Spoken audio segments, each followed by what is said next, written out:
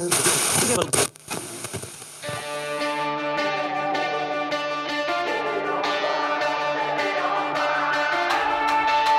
to the Born and Raised audio experience, presented by Onyx.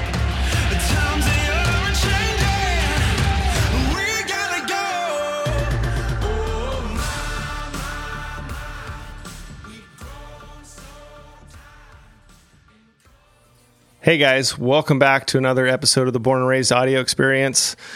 Your host, Cody Kellum. On this episode, we talk through with Noah and Zach on woodsmanship and the transferability, whether you're hunting turkeys in the hardwoods in the east or chasing elk in the Rockies or Roosevelts in the Pacific Northwest.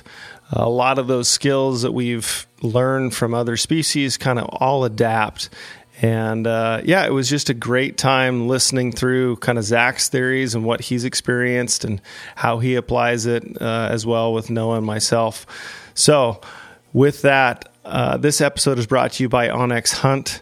If you guys have not downloaded that app, you can do so now. You can get 20% off. Use promo code BRO. Go to the Apple Store or the Google Play Store. So hope you guys enjoy this listen. This is actually one of my favorite podcasts we recorded in a long time, just kind of talking through strategies and being in the woods and how to become a better hunter. Enjoy. All right. Hey, give me a minute. I need to get in elk mode. We're talking elk. We're rolling, baby. We talking elk. Podcast right, I'm there. is on. I'm there. I'm there. It took me a minute. We decided we were going to talk about elk, and I thought, man, I got to get in the mode. Been in turkey mode. We're turkey hunting. It's bulls of the spring, so it's an easy transition. See what I'm saying? What? I see. The thing is I don't see where he's wrong, though. Here's the deal. They're very comparable. And I admitted to Cody, I told Cody on the drive out here, man, if I had to pick one guy to elk hunt with who's never elk hunted in his life and he's only ever done one practice of hunting, I'm going to pick a guy who hunts mountain birds. Yeah. I would pick that over a whitetail hunter, over a mule deer hunter, whatever. I'd pick the guy who's just hunts mountain birds. I'm totally in agreement. That's my point on it. Yeah. But there I'm are, not. Yeah. There are a ton of similarities of how you go about the process of turkey hunting that you do elk hunting. Mm-hmm. Terrain's different. The build up to a kill is definitely smaller, just because there's more opportunities. You get to kill multiple birds, all of that. And you're dealing with something that's 19 pounds versus 650. Hey, down over in Iowa, they'll get up 28, 30. Get a big one. You get you a good bird. 48 incher. 40. They'll get 52 sometimes. 52? Are you serious? Yeah, I've seen. The guy actually just sent me a picture of one that was 51 or 52 or something like that. And for all you listeners that don't know what the long bird is instead of a long beard, fill them in, Zach. Well, have you guys ever heard the origin of the long bird story? No, but I want to. Okay, so I've got this buddy, John. He's my friend from college. Not a big hunter. We got babies crying. Dude, actually, first off, I just want to set the listeners in and give them a whole view of what is happening right now. We're in Ohio, and I'm sitting on a couch on Noah's sleeping bag with his stuff scattered halfway across the room. I'm packing. Look at that. Those are folded. The best part about it, we're at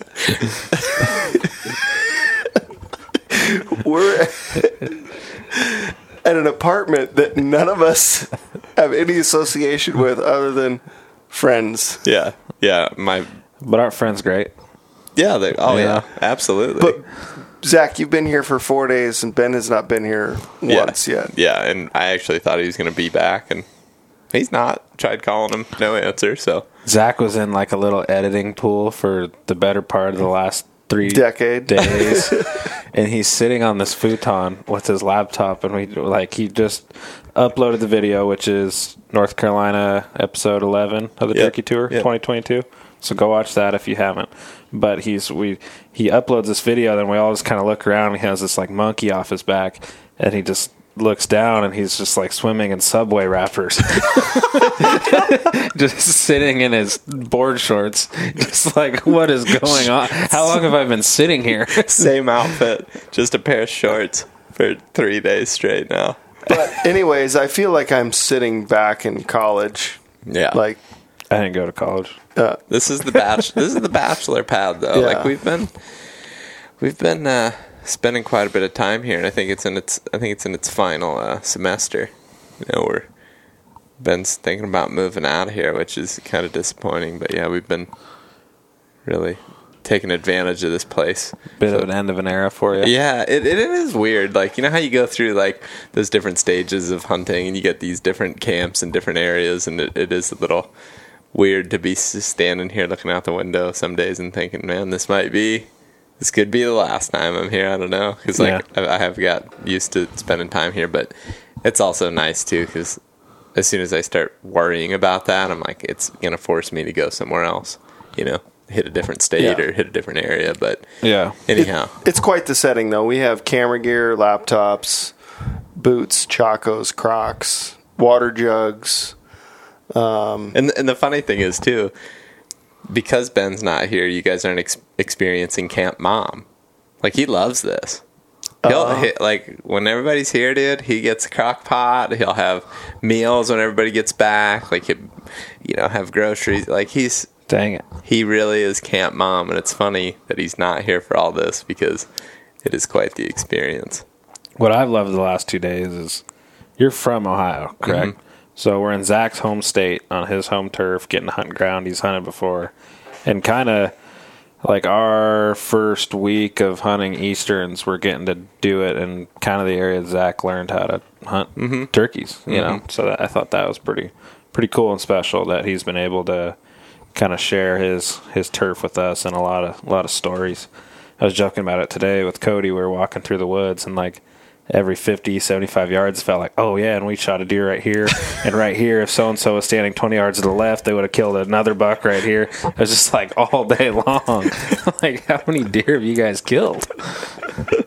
A few. That is one of the cool parts about, I was thinking about this, is I was filming you walking down the hill today. I'm just like, man, that guy's good looking. Yeah, well, that. And yes. Sorry. No, I was thinking just like how crazy it is that I have shared, you know, the location with so many friends and have so many memories in these places, and that I do really enjoy that, and it's cool that you guys are here. And sometimes it seems surreal that we are sitting here in Ohio, because you know, prior till now we'd only hunted Colorado, Cody and I, and then Oregon for turkey, the three of us last year. But it's been a lot of fun. I'm glad you guys are here, and I'm sure it's not our last turkey trip together. No, I'm so obsessed with this right now. I mean, and it is like we were talking about this earlier. Like, whatever season's going on, you're like fully all in on it. That's the argument that I have, where it's like people oftentimes they want to argue deer or turkey or elk or bear or turkey or whatever it may be, and it's like, man, I just love hunting. At the end of the day, I love that pursuit. And whatever I can be chasing, I'm going to enjoy. You know, and honestly, I've never hunted like spring bear, which is popular for hunters in your guys' neck of the woods. But I know that if I started doing it, I would become obsessed with it. If you bow hunted them with us, and I think you would have a great time. Mm-hmm. And like you said, the seasonality of it all. Like, April for me means turkey hunting. Like, that's just what it's meant for a long time. May means spring bear hunting. Like, a lot of times we don't even touch the spring bear woods during April because they're just not out yet. But with that said, if there was 12 Septembers, I don't know if I'd do anything else. Yeah. Well, and I feel that I'm getting to be that way as well, as we talked about a lot today. I just really get fired up. I do. Talk about elk. I do get fired up about it. And I always knew I would. And for the longest time, I probably told you guys this before, but growing up in Ohio, when you talk to somebody about elk hunting, it's definitely not a yearly thing. It's like this unattainable thing. Yeah, for like it's a people. once in a lifetime. Yeah. And I guess for a lot of people that still will be the case because you do have to be dedicated for it to be a every year thing if you're not from, a state where you can get a resident tag every year or whatever. Yeah, it's got to be high on the priority list. You definitely have to, set yourself up to do it. But with that being said, to get tags, you can do that every year. You can get a tag to hunt elk every single year. And you can, there's so many different routes that you can do, just within a state, let alone all the states where elk are present. So if you're trying to maximize your opportunity, you can absolutely go and start hunting with a group of buddies, start spreading the tags out year to year, save yourself money individually there, split the trip costs, split the packing, when you're actually get some down, stuff like that. I think the biggest challenge took it for granted growing up, having elk woods out your back door, essentially 10 miles from the house. Yeah, like literally. Yeah. Multiple times I've been gone in September and bulls have been screaming in the BLM chunk behind my house. Uh-huh. I've never got to witness it, but yeah, that's a whole other topic of driving past animals to hunt animals. Yeah, exactly. But I think taking for granted the learning curve from the age of 12. It's the first time I archery elk hunted till I was 18 till I killed one, so I had 6 years there. Then if you lived in Ohio and think about 6 trips to Colorado, right? That's like the token over the counter, the closest one. That's a lot of time, a lot of money, a lot of gas. That could be, and honestly, probably a lot of failure. Exactly. Yeah. Like your wife's going to go, you're going out there elk hunting again. You've never killed one. You've never even seen one. Yeah. So, but I do think this is where we talk about the correlation of turkey hunting. If someone actually makes that click, and if there's successful turkey hunting the mountains, it's, you just apply it at a bigger scale and throw wind in the factor, and you could probably, reading sign and understanding the habitat and take deer and turkey. If you're a whitetail hunter in anywhere, in the Appalachian Mountains or foothills of that, or there's all kinds of hilly terrain across the country. Even the driftless area of Wisconsin and Minnesota and stuff, all those hills are similar to the mountains on a small scale. So it's if you mash up turkey and deer and how you read the sign and how you hunt those animals, you just blow that way up and kind of look at it from the same, just the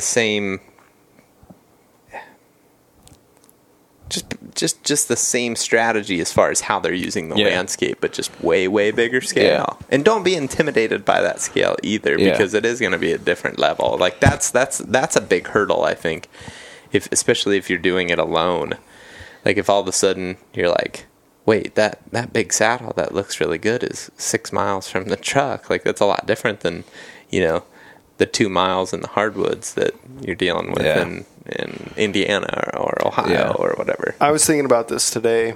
I would encourage someone that has an aspiration to go elk hunting out west, take a week and go spring turkey hunting in those mountains. Mm-hmm. You may not be in the same exact country as some of the elk, but you may be, and at least get your if you have a goal of 2024, I want to go elk hunting. Well, spring of 23, go out there. If you had a unit picked out, a lot of those units that have elk have turkeys.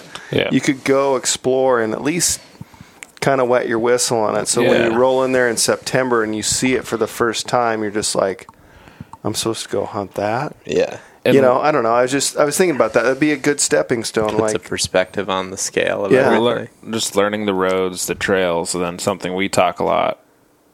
Elk's behavior in the spring versus September is vastly different, but just learning the area. And if in the spring you're finding cows and you're finding rubs from the past year, that's probably somewhere I'd check out in September. Yeah. And it was cool. We had the pleasure of hunting with Patrick this year, who's a turkey biologist down in Georgia, I believe, right at the University of Georgia. Yep. Awesome dude, great guy, and just insane wealth of knowledge on like all things turkeys. And something that stuck out to me, like you said, of just the similarities between the two.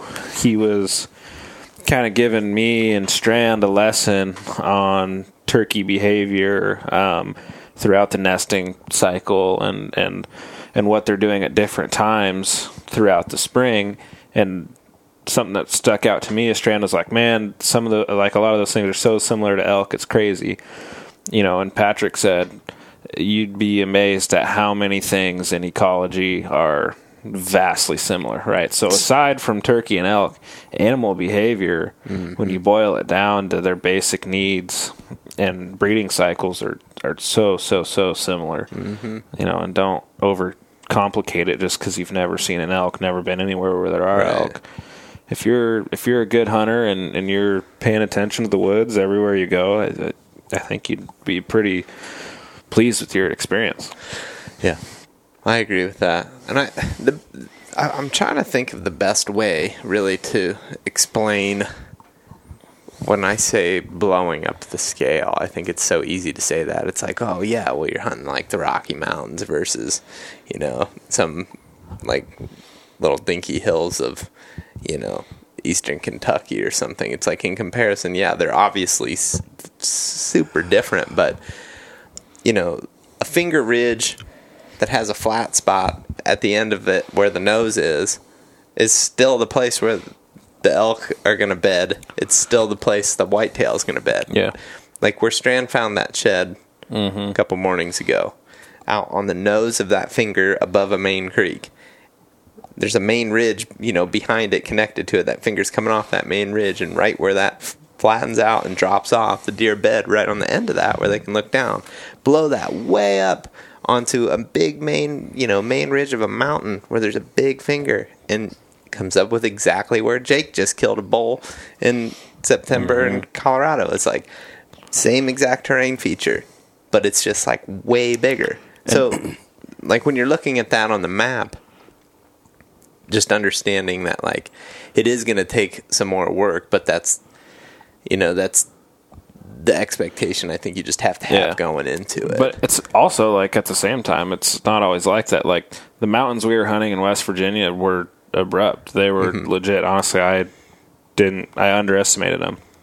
And we've killed elk. I know I have personally, and Cody probably has too, and most of the group probably has, in terrain that's even more favorable than that, or a lot less harsh than where we were turkey hunting. Definitely. So it doesn't mean... There are elk, like I know some places in Oregon, like the hills here in Ohio, that has elk covered all over it. Similar terrain, you mean? Yeah. So it doesn't mean insane 3,000 foot vertical changes in ridge systems. Sometimes, I mean, sometimes depending on where you are, for sure. Yeah. What was the like? I want to go elk hunting. I'm going to do this. What was that like click or shift where it became a priority for you? I think I just started realizing that you can do it. And, I'm not the type of person to just like, yeah, I want to go hunt this every couple of years. Like even with pronghorn, for example, like when I did it, it was just like, okay, I'm hunting pronghorn or I'm filming somebody's spot and stock archery pronghorn every year like that. And if I miss a year, it'll be kind of a big deal for me, I think. I want to do that for forever. It's just something that I want to get better at. So with elk, when I realized that I could, down the road, like consider myself an elk hunter, not just a whitetail hunter that goes elk hunting. I want to be an elk hunter. And when I realized that I could be an elk hunter, that's what was like, I got to start doing this now, because I don't want to get to a point where, I'm in my 40s and I'm just getting into it. I wanted to start in my 20s when I felt like I could start getting a lot of good experience that way. By the time I was in my 40s, I could consider myself an elk hunter. And honestly, in just 3 years of doing it, I consider myself an elk hunter. I feel confident saying that, and I feel confident in what I've learned. And I can say that I was there for the first time you got a bull to respond. Yeah. I was actually thinking about that on the drive out today when I was going to go roost. And I just was so pumped up. I just remember running up the hill and giving you a big hug. We screwed it up faster than it started, but you got a bull to scream back at you. Yeah. And I mean, just that whole experience, being able to go with you guys and just be able to look at an amount of sign and say, this is worth looking at or not worth looking at. Because I think, when you whitetail, for example, I take a lot of that type of stuff for granted, that sign, what that means. Is this enough to pay attention to, or is this something I'm blowing past? Is this a rub line that's random? Is this is this a doe trail? Is this buck trail? Is this buck bed, doe bed, whatever? All those things I feel like I kind of have taken for granted because it's just 20 some years of doing it. Second nature to you now. Right. And with elk, on the other hand, it's like, oh man, there's a rub. That's pretty cool. Am I supposed to be seeing way more than this or way less? There's some scat. Is that enough, or should we be looking for areas with more? Do we want more trails, less trails, whatever? Those were the questions that I didn't have. And then specifically about the style that I've done the most of in elk hunting is bivvy camping, backpack hunting. The thing that will always be the number one thing that I learned in that first year, and ultimately was what made me so confident to stomp in to where we ended up killing one, when I went back with Ben and Colin, is you were showing me places as we were hunting, places that we were going to try to get to camp at, to be able to hear a lot. And I immediately started linking that to, and it even solidified my turkey strategy, even where it's I got to quit worrying about so much of the small details in between. Let's get to a point where we can hear a ton. We can hear the entire world. How can we look at the map and maximize, okay, we can hear down this drainage, we can hear down this drainage, maybe we can hear down across this mountain, maybe we can hear, both sides of this saddle. But every night, that was something that was a priority, and we would kind of, at times, even go out of our way to find those locations. So I was, as you were teaching me that, I'm going back and I'm thinking, that's what I'm doing in the turkey woods. And I actually had the best season that I'd ever had up to the point of turkey the next year, because I used what I had learned elk hunting to it's something I already did and knew, I suppose, but I took way more advantage of it even yet. It was it's kind of like I was talking about just a minute ago. We were talking about roosting. I'm not always worried about roosting a turkey, because I trust if I can get to that place I can hear the most, I'm going to be on a gobbling turkey tomorrow morning. Same thing with elk hunting. It's if I can get to a position where I can just hear the entire world, even if I was day hunting, that's where I'm going to start. I'm going to get up to a point where I can hear a lot and just listen and just kind of let things play out and then make my moves in. And I think that, that's a huge similarity in strategy. You can't hunt a gobbling turkey or bugling bull if you don't hear them, because you've got yourself buried down in a creek bottom somewhere. Yeah. Right. And that's something that I guess I really, really, really hammer home to my buddies when I'm hunting with them now. Is this is the number one priority to me. I want to hear turkeys, elk. Yeah, and sometimes you got to give up some hunting near the end of the day to just be all right, let's put the boots on and climb. Yep. Yeah.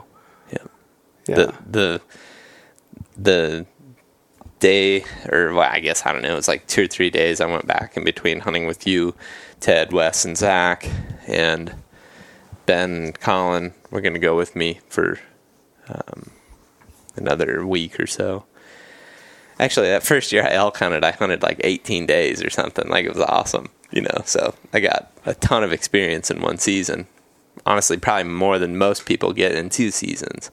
So I was really lucky, and obviously really lucky to have gone hunted with the born and raised guys, right? Like, that's luxury.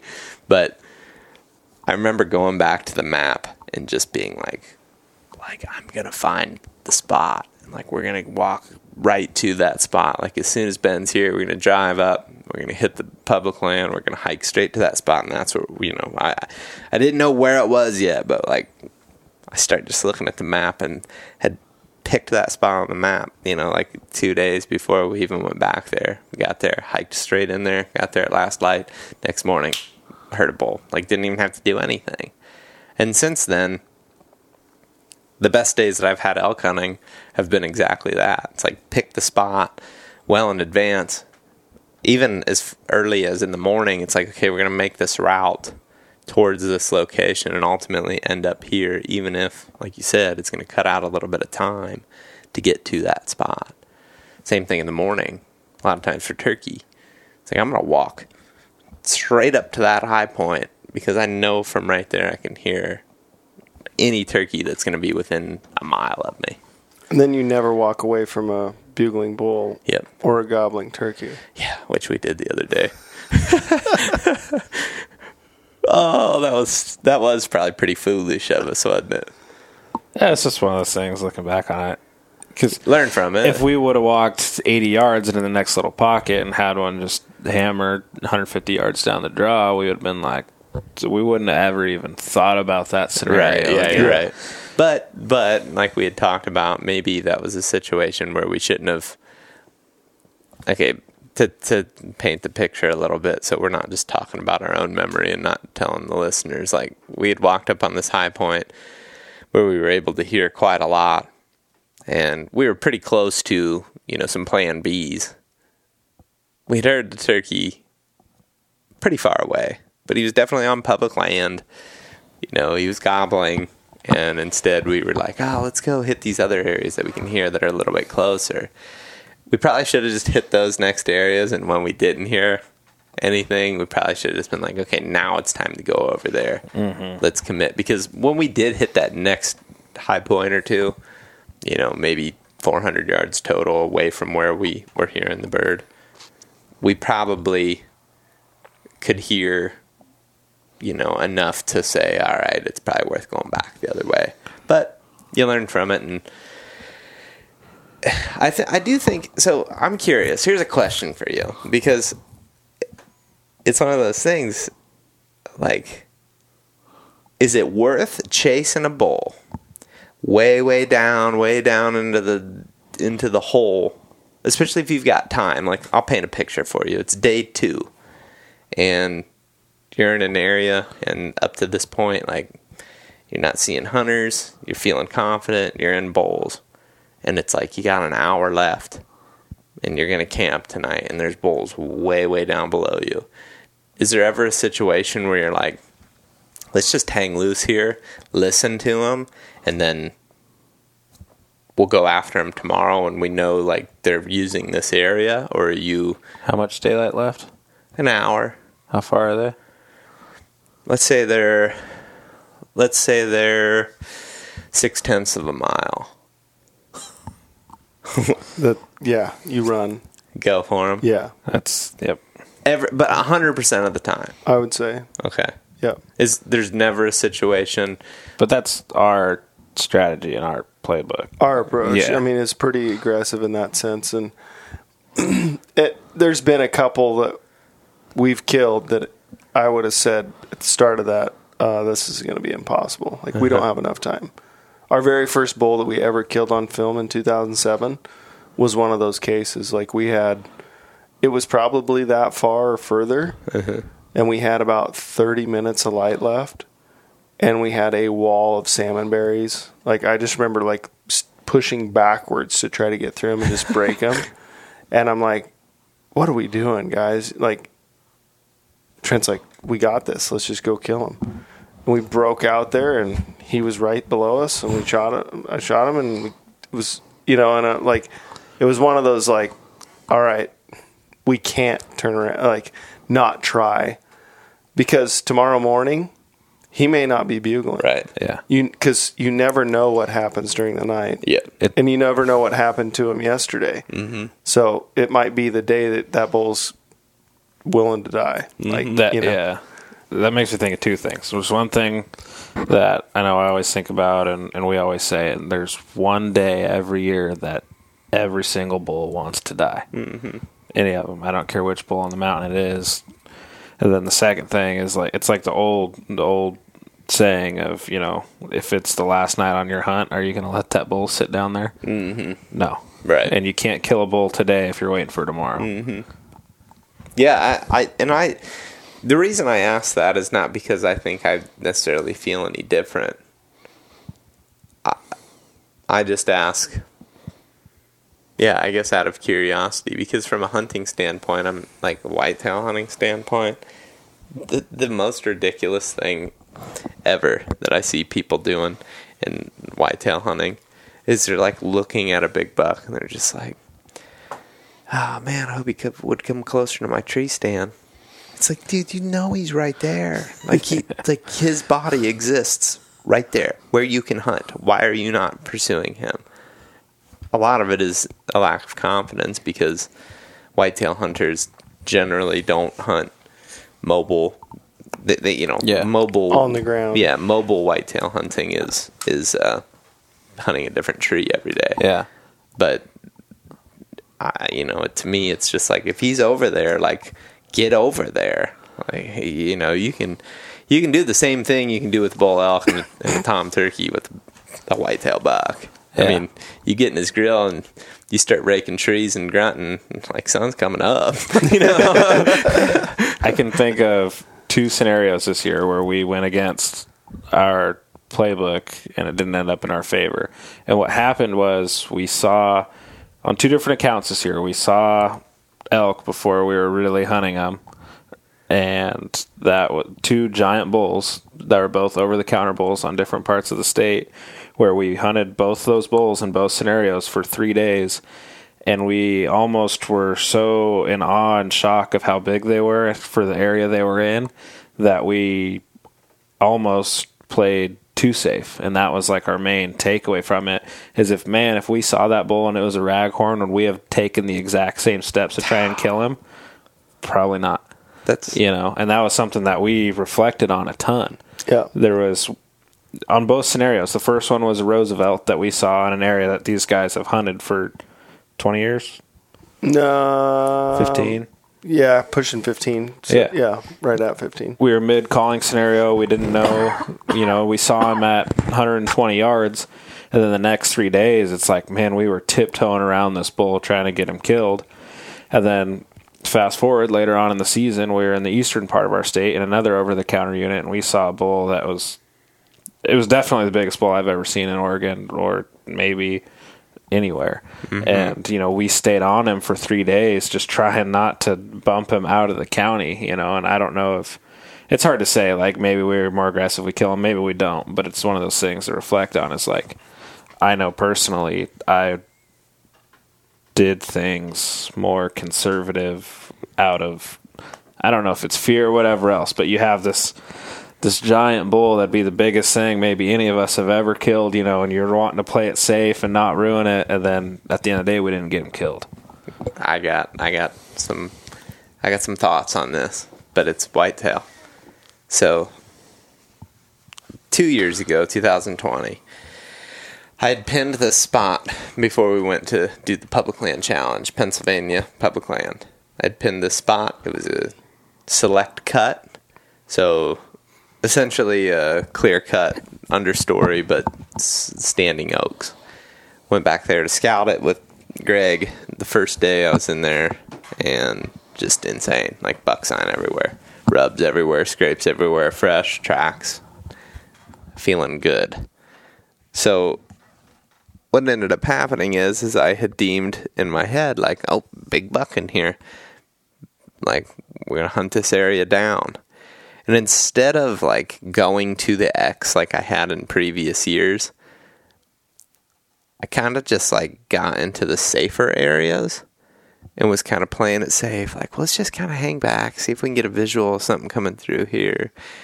And instead of just going right into the pin, I had a pin the whole time that I had pinned 10 days before we got there or whatever. And that was a spot that I was like, that's where the X is. That's where a buck's going to bed. It's right there.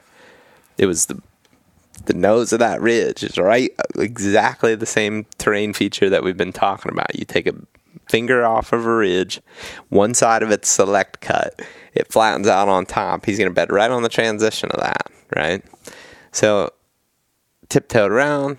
Next thing you know, 5-6 days have gone by. End up finally gonna tiptoe around again one night, and somebody's set up in the spot that I was hoping to get to. It was Friday night. It was a PA Saturday because you can't hunt Sundays.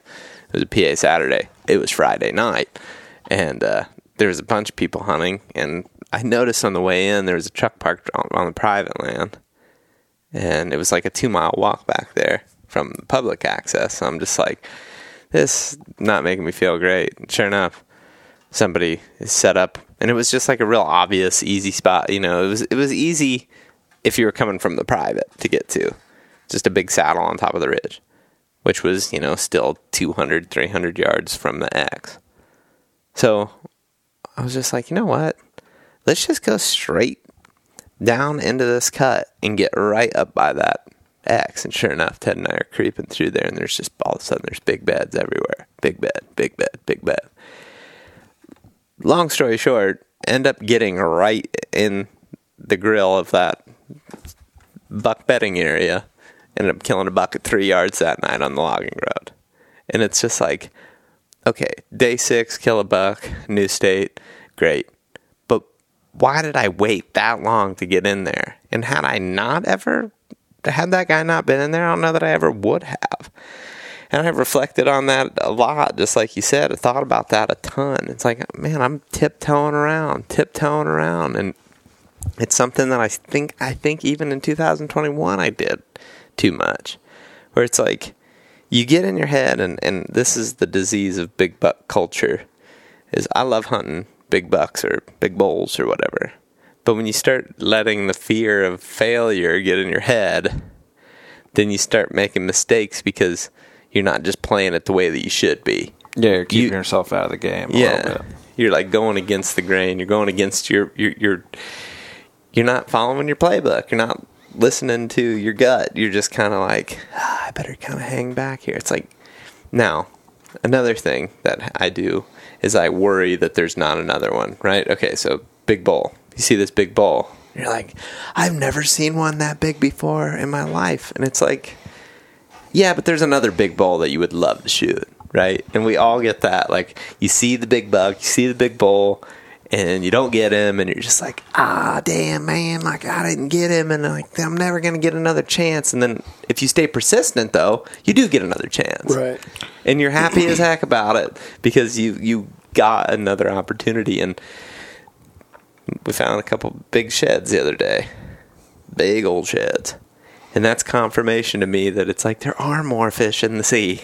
There's more big bucks in here than I even think there are, really. Right. So that was a huge confidence boost for me, just simply from an aggressive standpoint, right? It's like I can be aggressive because even if I blow this one, there's this one. Don't care. Don't worry so much about that big buck or that big bull because there is another one. Even if it's the biggest one you've ever seen, even if the next one's not quite as big, you're probably still going to be pretty proud of it. Pretty stoked. Yeah. Cody, tell the story of your Colorado bull where Trent didn't have his bow. Oh. Just on the topics of two giants in one area. Yeah, no, that's a really good correlation.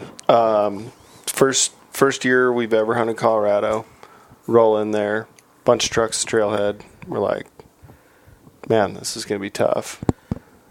First night in there, calling a bull, one of the biggest bulls we've seen.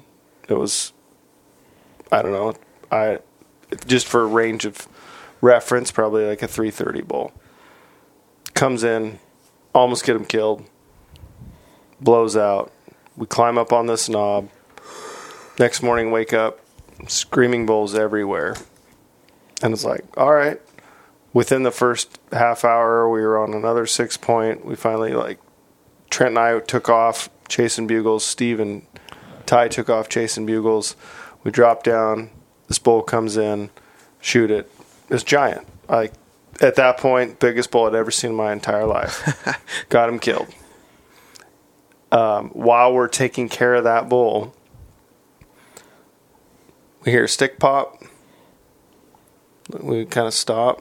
This bull bugles. It's like, huh. Trent's standing over the pack because we're loading meat, halfway done with this elk, and out steps a bull every bit as big as the bull I just shot. It was 360 plus. 20 yards, 7 minutes. I filmed him for 7 minutes. It's just disgusting. And our rule in Born and Raised was, if you're running camera, you don't have a call, you don't have binoculars, and you definitely don't have your bow. And Trent had his bow that morning. Ty flicked him some crap and said, "What, you guys gonna shoot too?" "No, leave your bow here." Trent's like, "All right," unclicks it off his pack. And we would have had two, talk about a viral video. You went viral with that one. Yeah. You did go viral with it without even killing the second one. But, it was just one of those things.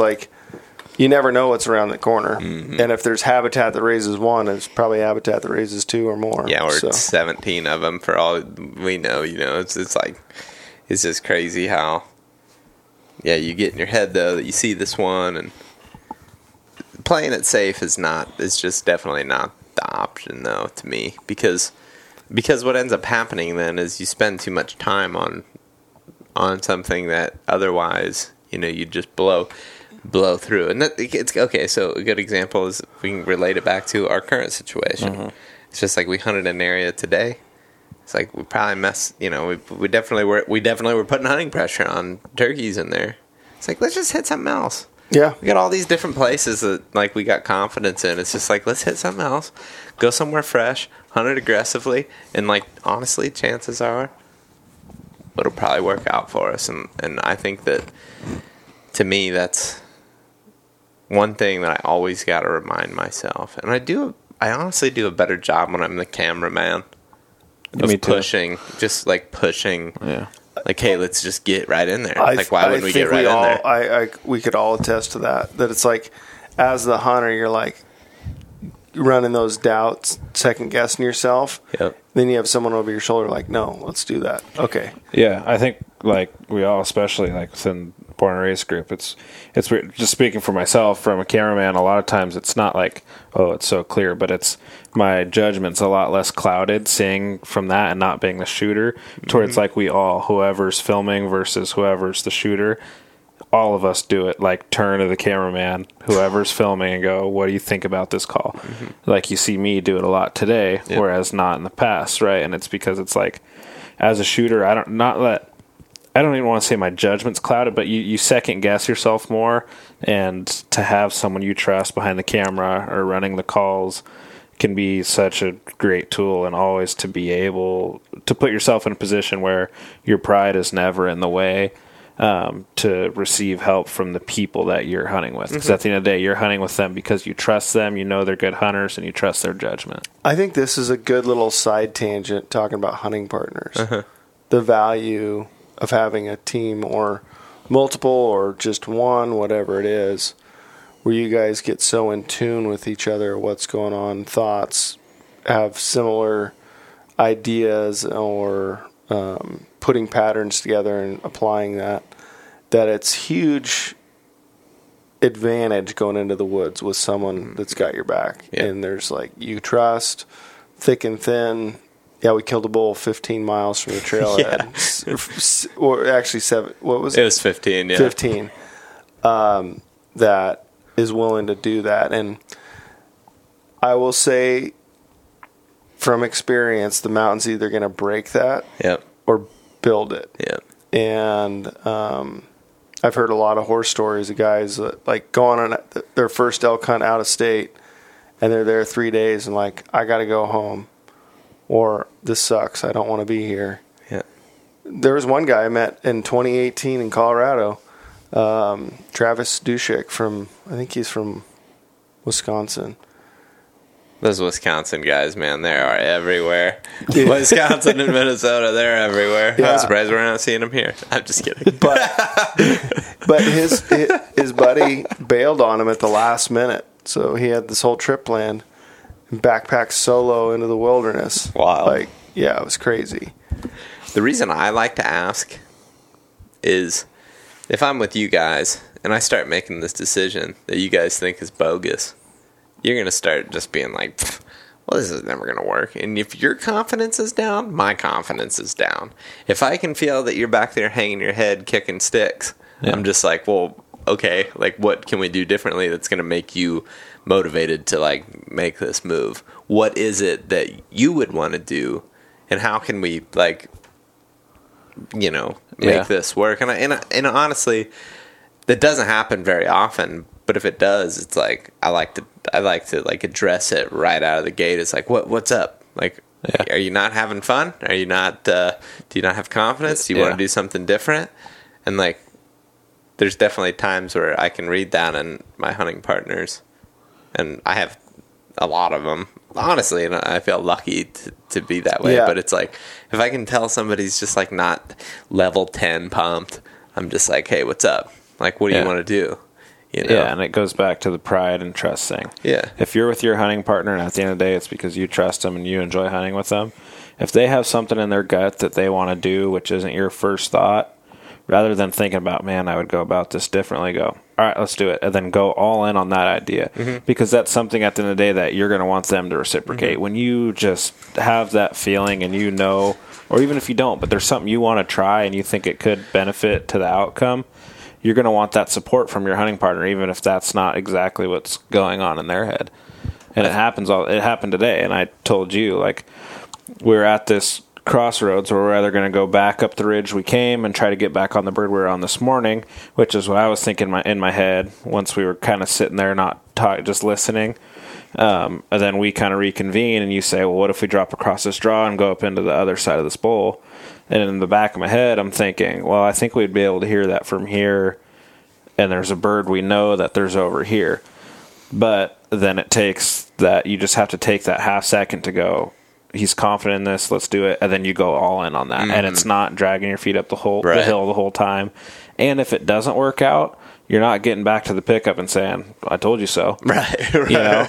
Because it very well could have. Yeah. You know? Yeah. Well, and what we did in that situation, too, is you did say, hey, like, you didn't just say, hey, like, yeah, we'll go with it. No, you didn't. You definitely, like, pitched your idea, too, and then we discuss and say, okay, like, yes, and but, you know, we'll circle back, and then you kind of, like, bring it all full circle, and I think, to me, that's when you really are in it with your hunting partners, when you can, like, break down the reasons and be like, okay, I understand your perspective, what about this? And then you're like, okay, now I get your perspective, what about this? And you're like, well, we could do this and this, and then it's like, right, okay, done. And if you're doing that, keep hunting with that person. Well, and this communication style works for all relationships in life, you know. And if you're able to communicate with someone like that and bring both sides and perspectives in,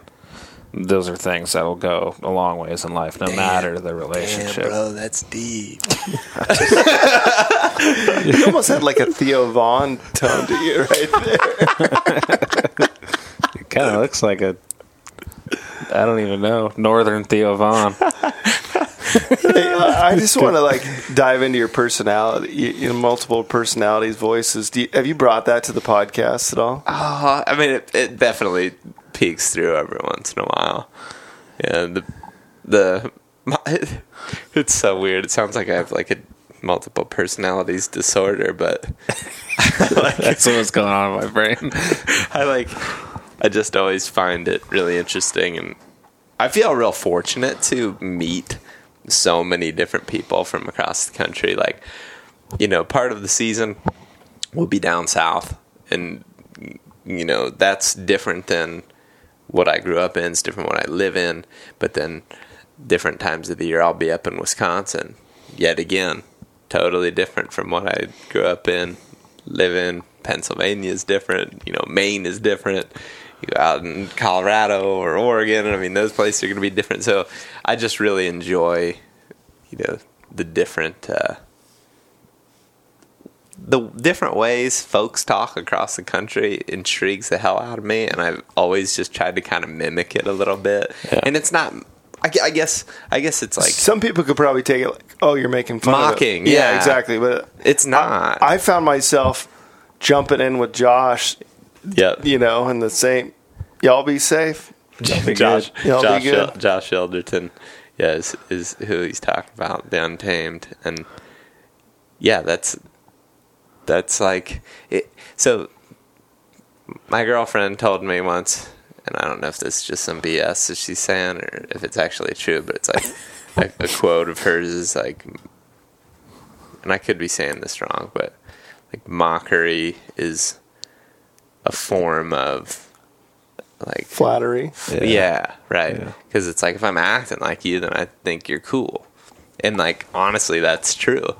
It's like when I listen to like Mike Pentecost is a guy that we just crack up at. The way that dude is, that's Mike Pentecost is. We call him Mike Haven sometimes because he's Mike Pentecost Woodhaven. Yeah, Mike Haven, but his antics and everything are just awesome. The dude's so entertaining. He's so fun to be around. So, like, trying to act like that a little bit and just, like, really taking note of the way he talks, the way he holds himself, I just really enjoy, like, kind of studying that across the board, across the country. So then I'll start doing it, I'll start talking in a totally different voice. I mean, I have so many characters. If you were to go through my Snapchat right now, you'd, like, just see what I just film myself talking like, just sending to my buddies, Like, it's absurd. It's like, I got the smoker, I got the, the southern, I got the northern, I got the Appalachian. Yeah, I get the guy that says too much, It's like you making fun of me? No,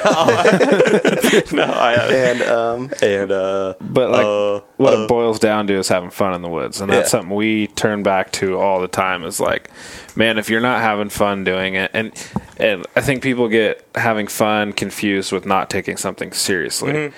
And you can take the hunt seriously and be in the game all the time, but have fun while you're doing it. Because why else are you out there? Man, I like goof off. Like, it'll be like dead serious.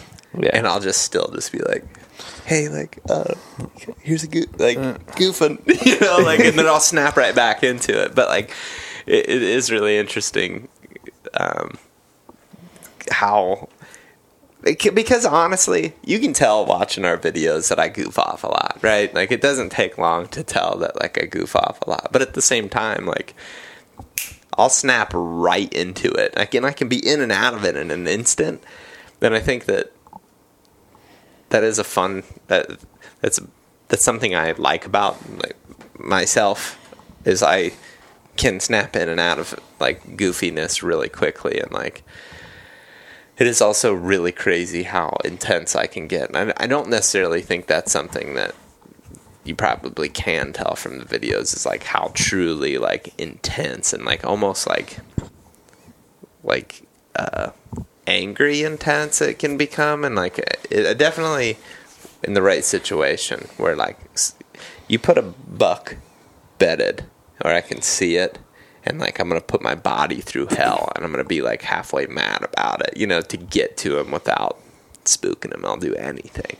And it's just like that grinding your teeth. Like, I love that. That's like my prime. That's honestly why I like stalking stuff, is because I think it's like one of the things that I can tap into well, is just that ultra focused, doing whatever it takes to get there. But then, like, on the other hand, it's just like we'll be walking through the woods and I'm just like goofing off, like breaking sticks and throwing, rocks or what, just whatever. Yeah. It's like, it's so like night and day difference, but I enjoy that. So back on the elk hunting topic, so you talk about applying the scale from these hills to the elk woods. For someone, like, run through your Onyx program of like how you look at things, because I know you said you were talking about Colorado, and you're like, I got pins everywhere. Like, how many hours you've spent looking at maps to just be like, there's got to be elk here. Mm-hmm. What's your approach? Kind of with anything, I would say deer, turkey, and elk. Pronghorn for that matter, but we'll focus on deer, turkey, and elk for the moment. It's like water is so important, and I know that's like super cliche, but like if I'm looking at mountains of Colorado looking for elk, the one thing that I don't want to start getting too hung up on is just like okay, so let me take a step back. It'll be like, you always hear north facing dark timber. Yes, but if there's no water around there and it's just drier than a bone, like, it doesn't really matter. Or flat spots, or yeah, it's like north facing slopes are great, and that is generally speaking where they want to be, but I had to learn the hard way by going into areas that I didn't consider water enough. The second year I hunted, we hiked into this area and just busted our ass to get back in there, and we're going, and all of a sudden it's just like there's just no water here. It's just like super dry. So then we like went to the next area with water as a focus, and we were on elk faster. So then take that into the future and really focus on looking for water. So number one thing, water. Number two thing is kind of your classic, where's the access? And I feel like I've created this lens for my eyes that I can just be so fast. I don't have to do it all the time. I mean, I do it for the same lens that I'm looking through for trying to find a turkey or a whitetail is the same exact thing I'm doing to find an elk. Because I'm just looking at it all big picture, and I'm just like, road, trail, four-wheeler, whatever, blah, blah, blah. Like, just like, where are these big chunks that, are kind of obvious where there's no access. Now, that can be problematic too, because everybody else can see those things too, right? It's like if there's a big chunk that's smack in the national forest. Okay, great example. You're turkey hunting. If you're turkey hunting in a big piece of public land, and there's like in almost every like big chunk of public land, generally it's like a national forest, and there's like a big chunk in the middle that's got like very few roads in it. It's like everybody else sees that too. You know what I mean? Case in point, we came here the first night out. I was like looking on the map. I'm like, let's go up here. There's some spur roads, but there's no other all this main crossing roads. And that's where I saw a camp with 3 trucks. I saw 3 other cars out trying to roost. That's the only place I've seen pressure. Mm-hmm. I mean, it was like to a T. They saw the same thing. And then the case in point where you guys hunted today, it's this small little pocket that everyone drives by. Not a lot of access to it. Yeah, there's no parking spot. There's no block gated road into it. It's like, just park here on the highway and hoof it up the hill. Yeah. And you were in birds. So, and same thing with elk too. So one thing that I've definitely started looking at a lot more is like, even if there's a road there, it's like if it's super steep, super gnarly, or there's a big river you got to cross right off the road, something that is uncomfortable or is going to take like some thought to get through, because you definitely learned this in turkey. You said it best when you said the term gated road, baby. I'll hunt gated roads for like the first 2 days of season. But then past that, it's just like, so has everybody else. Yeah. So it's like those easy turkeys right off those gated roads start to kind of disappear. How many people have stood on each little knob that you go out and stand off that's 10 yards off the gated ridge road? Or, like they're bugling from the same spots. They're calling turkeys from the same spots. They're setting up a tree stand in the same spots. Whatever it may be, it's like we're super habitual as hunters. And it's really easy to say this, and I really hate to say it, because if you're listening for the answer, you've heard this before, but it's like, you got to think outside of the box. And I can't exactly explain what that's going to look like every time, because sometimes it is a river. Sometimes it is a steep face. Sometimes it is, going in on a trail and then cutting back or something. But whatever it is, creative access isn't always just jumping in a kayak. Like, man, for so long it felt like creative access was like, yeah, just boat in. Well, now everybody boats in. Boating in or kayaking in at this point is not creative anymore because those dang boys the hunting public showed well, you were talking about Colorado over the counter earlier until the Born and Raised boys showed up. It was a hell of a lot better. That's no doubt. but point being is like, you got to think, in my opinion, you got to think, what's everybody doing? So no matter what you're hunting, I just really, really believe that if you're thinking about the trend, like if you're struggling due to pressure, what's the trend? What's everybody else doing? How do I do something different? We talked about when we were whitetail hunting a couple years ago, and we started to notice that nobody was bow hunting in the open areas because everybody was hunting in the timber where they could put up a tree stand. Nobody was hunting all the brushy habitat because you couldn't put a tree stand up there. Boom, that's the thing. That's your creative access. That's not putting a kayak in.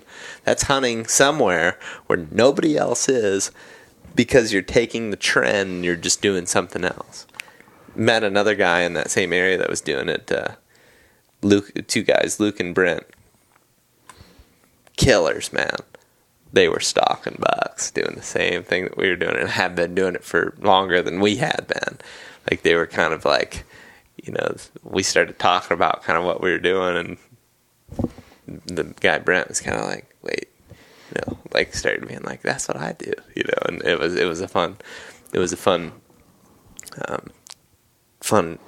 to talk with those guys. And since then we've hung out a couple times and got a chance to talk with them at length about deer and deer strategy. And I think that,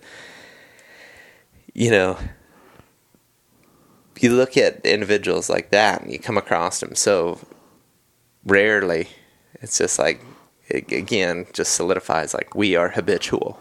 Every hunter just does the same old thing. And I do too, to a certain degree, especially when things are unpressured. But it's like, as soon as that pressure becomes a factor, what can you do differently? No, and I think that kind of plays into one point I want to talk about. People have a plan, and then they go in there, and it's not what they expected. But they're like, well, this is what we're going to do for 9 days. We're, if we go sit on this meadow, by chance there's going to be an elk that walks through here. And it's like, man, you gotta move. Mm-hmm. I think that's, I talk a lot about someone going on their first elk hunt, the fear of failure. I'm like, go learn. You're successful at that point. Make a change. Don't be like, well, I saw a cow back in 1972 here. I'm going to see those aspens. There's got to be a bull in there at some point this month. That's right. It's just one of those things. Like, don't be afraid to move and try new stuff because. And I think we can all attest to this. I'd rather hunt new country than go to a place that I've hunted a ton before because then you have this expectation of what it should be when you go there. Yeah. Well, last time we had a bull bugle here, we had a bull bugle here. You go up there and you don't hear anything. You're like, oh, man, this sucks. And you're like, the intensity level is already dialed back by 3, and then at day 2, you experience the same thing. And then it's like, and I've witnessed this when we've gone back to elk hunting and we're like, the first time there was unbelievable. We go back, have expectations, Colorado. Mm-hmm. And it's like, Now, we did roll back into the same country and got on some bulls when you and I went. Mm-hmm, mm-hmm. And I was like, yes. Trent and Trevor went back there the next year. No. So, I think the ability to adjust on the fly, be like, well, plan A through Z's gone. We're starting to do A1 now. And be comfortable with that. And you hear all the time, those old timers, the elk hunting's just getting worse and worse every year. And you go, with everything. I've been hunting this spot since I was 12 years old. And I'm thinking, well, have you tried moving? Yeah. Have you tried somewhere else? And as far as like differentiating goes, sometimes I'm a big proponent of the front country. Like that's one of our plan where, you know, like there's this backcountry craze, and everyone can look on Onyx and turn the trail layer on and see all these dotted trailheads and how hard they are to climb. And it's like, man, look at all these pockets right next to the road. And sometimes we'll drive around for 3/4 of a day or a whole day just checking spots off the map, trying to find pockets that aren't even that hard to get to, but are just getting blown past. The one we hunted today for turkeys. It's not that hard to get to, but it's just a little chunk, and a bunch of people are blowing past it. And it's like Cody's and Steve's bulls this year, we found those just like it was in a unit none of us had spent that much time in, and we just covered ground and covered ground and covered ground until we were finding pockets of elk, and then started hunting those pockets of elk. One of my favorite things to do, period, is drive. Yeah. Get to a new spot, get ready to drive, baby. Because, like, if you got the time, and honestly, even if you don't think you have the time, you probably should have the time. Because you never know when you're going to look over and some obvious sign is there. Yeah. I mean, maybe it's, like, literal sign. Maybe it's a literal animal, you know. Yeah. I mean, people say, like, all the time, man, you don't see turkeys driving down the road. I can tell you right now, in the smack middle of the hardwood timber in Alabama, I've seen toms strutting right off the road that we've killed before because they're strutting right off the road. I'm not saying that you should spend all day road hunting, but when you're on the road, pay attention. No, I mean, I correlate this, like, Roosevelt hunting, it's like, it's not road hunting, it's rub hunting a lot of times. Like, all of a sudden you find a bunch of fresh rubs, it's like, there's a bull around here, let's go hunt him. Turkeys in Oregon, for me, it's, you see strut marks in the gravel, you see tracks. He's here. Yeah. And Or it's just one fresh trail going through a saddle, and it's like, that was last night, they're in this bull this morning. Yeah. You know, and Hunting fresh sign. Yeah, an elk can go through, if a herd of elk goes through one spot one time, they can make a trail, you know. And like Cody was kind of referring to earlier, I think a lot of people pigeonhole themselves. All right, they look on the map, here's a closed road. I'm going to walk this out 2 miles this morning, and that's what I'm doing. You're covering one little tiny, and this correlates to what you were talking about, getting somewhere you can listen everywhere, maximizing your time in the woods. You're in one little pocket, maybe you're mid-mountain, all you're going to be able to hear is 200 yards above you and to the bottom, you know. Maybe you pop up on that ridge, whether it's 200 feet or 800 feet, and now all of a sudden you can listen to the entire basin you were walking in and the basin on the other side, and you can walk that ridge all the way out to where it benches out into another basin. You know, it's just maximizing your time in the woods, and rather than just pigeonholing yourself on one hunt that you have in your head, you know. Yeah. Yeah, I think that the one thing that you get when you drive around is you realize also areas that you think are easy to access maybe aren't so easy. Like maybe there is actually a gate there. Yeah. Maybe there's, you know, this road that connects to another road that doesn't even exist anymore, you know. right. Last time that was open was, you know, 10 years ago. Or there was a tree 1972. across. Yeah, in 72. And then another thing I found is like straight up a tree across the road. That certainly affects things, right? It's like there's a tree across the road. It blocks off a lot of access to a lot of places. Another thing that I do, deer and turkey, I'll literally drive down the road about 5 miles an hour looking for a triac. Just sticking my head out the window. I'll just stare. It's crazy. And you got to have you can't get dizzy easily. If you're one of those folks, I don't recommend this. But if you just can stare at the side of the road, you might seriously find a fresh... I mean, we laugh, but dude, I found in Alabama one time, I think it was with Jake, we found where 2 bucks, because we were cruising down the road going slow, 2 bucks had fought in the road the night before. Like, it was obvious that's what had happened. There was all these, like, push marks, and there was these big tracks facing each other. It was like 2 bucks had fought in there. It was like, well, that's where we're going tonight. They're both big tracks. And we hunted in there. We didn't see a dang deer. It was... but point is like, you know, the whole reason that we hunted there is we're like, man, these deer are right by the road. We got to thinking about it, and it was like, okay, in this situation, we were in Alabama, a lot of pine thickets. we started realizing that the hunters were using the trails that go through the thick pines. They were pulling off at the obvious pull-offs. They were probably parking and walking in right there. Where what we started doing is we'd park at those obvious pull-offs, but then we'd walk and use the road as access and cut in and go into that thick stuff right off the road. And it didn't take getting off the road that far, like less than a half mile at times.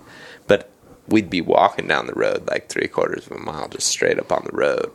And a lot of that was learned by cruising down the road looking for crossing trails. And we realized it's like, why? Yeah, well, why wouldn't they be right there? Well, nobody's ever going to park right here and go in right here. They're all walking in on those trails that are connected to a food plot back in there, you know? So it's like, take the trend, do something different than the trend. And I really think that'll bump your odds of learning something, at least being successful, you know? Learning something is success, so. For sure. I thought it was crazy today. Like, driving in, we saw deer boxes and power lines and all sorts of stuff, like, from the airport. And then we were in one little basin or hollow or holler if you're from West Virginia today. And we saw, like, I think 2 different trail cameras and, like, 4 different tree stands all in one basin. I'm just like, man, that's crazy to me. And it's cool to see that. And then your guys' spin on it and what you've been able to do to be successful in the whitetail woods by just breaking that mold as far as just hunting on the ground. Mm-hmm. And, like, where we found those sheds is a spot that by the rubs and all the other sign, it's somewhere, it's a ridge that just parallels the road, like 200 yards from the road, the main road. And it's just, those deer are living up there. There's no obvious trail from the road. There's no parking spot. There's no obvious trail from the road. They're not coming down off of that ridge down to the road. And it's like, you don't always have to go way far in. Just look for those small, different terrain features that sometimes are hidden in plain sight. Yeah. Yeah, it's a weird perspective, and I feel like it can be super frustrating if you're somebody that's just like, I'm trying to think of it. It's like, don't overthink it. Yeah. Just be, it's like, it's this weird patience, right? It's like, it's a weird patience to get to that point where you're like, you know what? Yeah. That probably does make sense right there. And also reflecting, if you're someone who's spent a good amount of time in the woods and you're in that situation where you're frustrated and you hear this and you're trying to think outside the box, just reflect. It's as easy as if you're on Onyx or whatever else.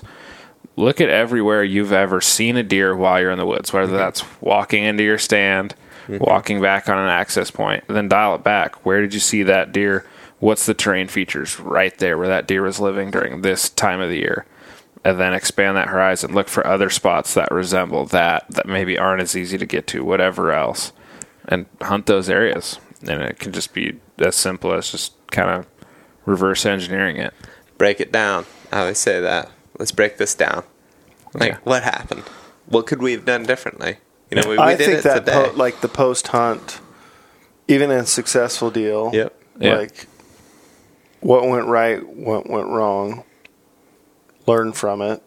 Whether you need to take notes or you lock it in the memory bank, and be honest with yourself. I will be honest. I have this tendency to like be defensive right after, especially when I'm really mad about one. It's like, that wasn't on me, and then it's like, shoot, it was on me. At least part of it, you know. Like I talked about elk hunting. We were going in and we'd go in on these bulls. We knew right where they were, and we'd blast bugles in their face. And Ben came up to me and was like, hey, man. He's like, you know, kind of like, we've been talking. You know, it's like, maybe we should approach it a little bit easier next time. And I'm like, you know, no. And then I got to thinking about it, and I'm like, you know, probably even woke up like the next morning. It was just like, why not? It's not working. Why not try something different? Yeah. And I think that, well, and then as soon as we did, it did work. So it's just like, that's a great example. And like, I'll use this story for turkey, just since it's on the brain. This turkey that came in, this video that I just worked on. So North Carolina, heard a bird, made a move on him, called to him, got him all fired up, and then I just left it alone.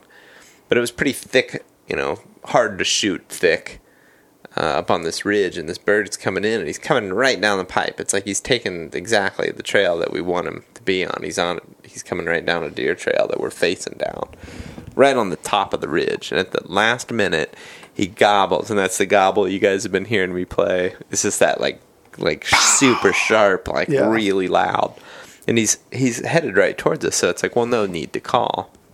And I would say 9 times out of 10, probably not. But in this situation, it was just thick enough that I don't think it would have hurt to give him a yo, yo, yo, yo, yo, or something light, just to keep him on that course, because he started to cut to the right, which put us into a bad position and put the turkey on Hayden's very weak side, and then also put a bunch of brush between him and us.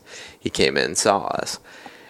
And, after the fact, I was like, doing the breakdown thing, and I think, I don't feel like I'm throwing Hayden under the bus for saying this either. Like, afterwards, it was like, he was putting away and he turned his head towards us. I was like, you probably could have got a lot more aggressive and just got yourself up to where you could shoot him. I was like, you didn't really move. Which, I understand that thought too. It's like, oh, I don't want to move. I don't want him to see. But he putted and he had the back of his head straight to us. And in that situation, that turkey can't see you, right? It's like, that is his weak spot, is the back of his head. Anything else, he's going to see pretty well. But he's putting, he's moving, back of the head. And in my head, I was thinking, well, that was Hayden's bad. But then afterwards, I get to breaking it down more, and I start to be more honest with myself. And I'm like, I probably should have just called because it was so thick and just confirmed. Because at this point, he had walked 200 yards to us. So he wasn't skirting you. He's just searching. He's just seeking. And he had been coming down that trail, and he's spitting and drumming. Like, he's also calling to that. He's calling to that hen. He gobbles. And then we're just dead silent. Well, he's looking for her. So I have a question. There was a comment on our Flyway channel the other day on a bird. A bird gobbled, and I called at him. Mm-hmm. And the guy's like, you don't want to do that. I could see the point. I was curious on your opinion. He said that confirms that you're coming to him. It can. And today it did. And that'll lock him up. So, man, you get me down a rabbit hole, boy. So individual turkeys is something that, like, I continue to just be completely intrigued by. Like, everyone's different, and the cadence of the way they're gobbling, you hear the classic, like, you take their temperature, and, like, yes, that's true. But you're basically trying to, like, read what type of turkey that is and what you need to give him. What does he want? In the situation where a turkey, he's pretty stationary, he's gobbling a lot. In my opinion, in that situation, he's probably just trying to call the hen to him. So yes, if you respond to his gobble, I think for that individual bird, it might lock him down. He might gobble more and more and more. And what we tend to do when birds gobble more is we tend to call more. But after just a lot of days hunting turkeys, there's a certain level where I said today, they gobble too much. Where it's like, something's going on with this dude. Like, whatever it is, that's his strategy to get a hen. Is I'm going to just call so much. Because that's what he's doing. Like, the gobble is so much louder than a hen call. It's like he's calling to hens. And if he's standing in one spot just going berserk and you keep calling to him and he keeps going more and more berserk without ever moving, it's like you're probably better off, especially if a certain amount of time has gone by, 15, 20, 30 minutes has gone by and he hasn't moved and you just keep calling at him. It might be time to be like, okay, let's regroup, let's hit a different angle and kind of approach this a little bit different. Maybe you start with scratching or only scratch. But on the flip side, it's like if a turkey's hot and he's going on his own, but so that's not true, because the turkey that gobbles too much also is doing it on his own. There's two different ways a turkey gobbles on his own. He gobbles at something, or he gobbles on his own to nothing. That turkey's freaky. He's bad news. You don't like that dude. Turkey that gobbles at something, he's just hot. He's just like, I'm just enjoying life, baby. Crow flies over. Bah! Woodpecker. Bah! He gobbles at it. But then the turkey that's just like gobbling at nothing, the crow flies over and he doesn't gobble, but then he just makes the decision to gobble on his own. He, in my opinion, is calling to the hen. I know that's super deep and weird maybe, but like, again, it's just like too many days. But then maybe there's a third scenario where there's a turkey who's hot, gobbling on his own, searching for a hen, traveling. Yeah. And they'll oftentimes be on the ridgetop. Yep. And you'll hear them. Maybe they're gobbling on their own and gobbling to everything. And they're moving along and they're searching. That's a scenario where he's gobbling for a hen, but he's probably also killable. Because that's what he's doing. He's searching. There's a turkey that gobbles too much that I've hunted too multiple times, different areas, different subspecies even, where they gobble a bunch and they constantly are moving, and then every once in a while they'll just hit a spot where they are good and they feel comfortable, and that's where you start to like cut that distance. But he's just still just nonstop, pow, pow, pow, and you get to him and you get right where you're whatever, like the perfect setup. You're 100 yards from him, he's just over the rise, and you hit a call, and that's it, vanished. And it's like he's been gobbling for like 2 hours, and all of a sudden he vanishes. It's like there's something has happened to that turkey that he, like, whether it be he got beat up by another turkey and he just simply does not want to hear from other turkeys. He's gobbling so much that he just wants that hen to appear. He doesn't want to hear about it. He just wants her to appear, or he's been shot at by a call or a hunter or whatever. He associates that sound with danger in one way or another, whether that's hunter predation or getting beat up. But that's a long way of explaining that theory. Oh, it's good. And I like, another thing too. Maybe I would imagine people have heard this thought before, but turkey that has hens, this is a very general rule, but it's very, very true in my opinion. It's like turkey that has hens generally kind of goes down. He's the bird that's on the bench. He's the bird that's in the creek bottom. He's the bird that doesn't, gobbles on the limb and then shuts up. The turkey that is alone and is your favorite one to go at is the sun that comes up. He goes up to a spot where he can cast his gobble down to where hens frequent, and he gobbles at stuff. He's like, crow flies over, pow. And he's not doing it like every 3 seconds or every 10 seconds. He's doing it every couple minutes. He's gobbling just enough to keep you kind of moving in on him. You get to that position where you become that hen, and you give him a little something. Always start light on a call too, because it's like, if that turkey's gobbling and you get real aggressive right out of the gate, and that's not what he wants, or or maybe it is what he wants, right? And it's what that guy said. That's what's going to bring him or hang him up. It's like, oh, she's coming to me, right? So like sometimes one of my favorite things to do is answer another turkey. So like if I'm hunting this bird, but this bird is like 400 yards away, and the one that I'm after, he's gobbling at 150 yards, and pow, he gobbles. 30 seconds, a minute goes by, 400 yards, pow, pew, pew, pew, pew, and hit him back. Your close bird generally gets pretty irritated at that, and it's you kind of got to get in their head a little bit. And I mean, you're talking to a complete weirdo right now. Keep that in mind. Like, this is a lot of days thinking about this stuff, but I really, really do enjoy that individual. So at the end of the day, it's 11. Well, yeah, it's 11:30. Really? Holy shoot! To wrap this up, if you're a good turkey hunter and you have the desire to go hunt elk, you enjoy. I'll rephrase that. If you enjoy turkey hunting, go chase some elk. Yeah, you will not regret that decision. Yeah, and honestly, if you like one form of hunting, find a way to challenge yourself in any animal you chase.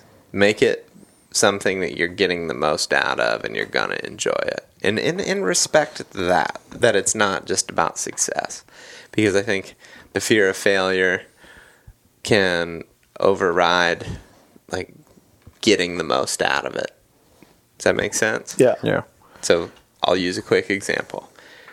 You're a deer hunter and you love deer hunting, but turkey hunting's always just, it's on the back burner. But you kind of always do the same thing. You always go tag out. You always hunt the same, couple properties. You always use the same strategies. Maybe you're hunting, the same thing, like you're using blinds and decoys or whatever. It's like, what can you do different to challenge yourself to get the most out of that? Because think about how much we've compared all these different whitetail, turkey, elk. We're comparing these because we learn things by hunting all of those different species, and then we take it to the next thing. You're not going to be as good of a deer hunter as you possibly can be if you don't respect the turkey game. You're not going to be as good of a elk hunter, I don't think, as if you don't respect the turkey. All those things you're learning by being in the woods. And if you appreciate that, you're going to become a better hunter. Love it. Yeah. All right, let's go to sleep and go hunting in the morning. Yeah, buddy. All right. Thanks for listening, everybody. See ya.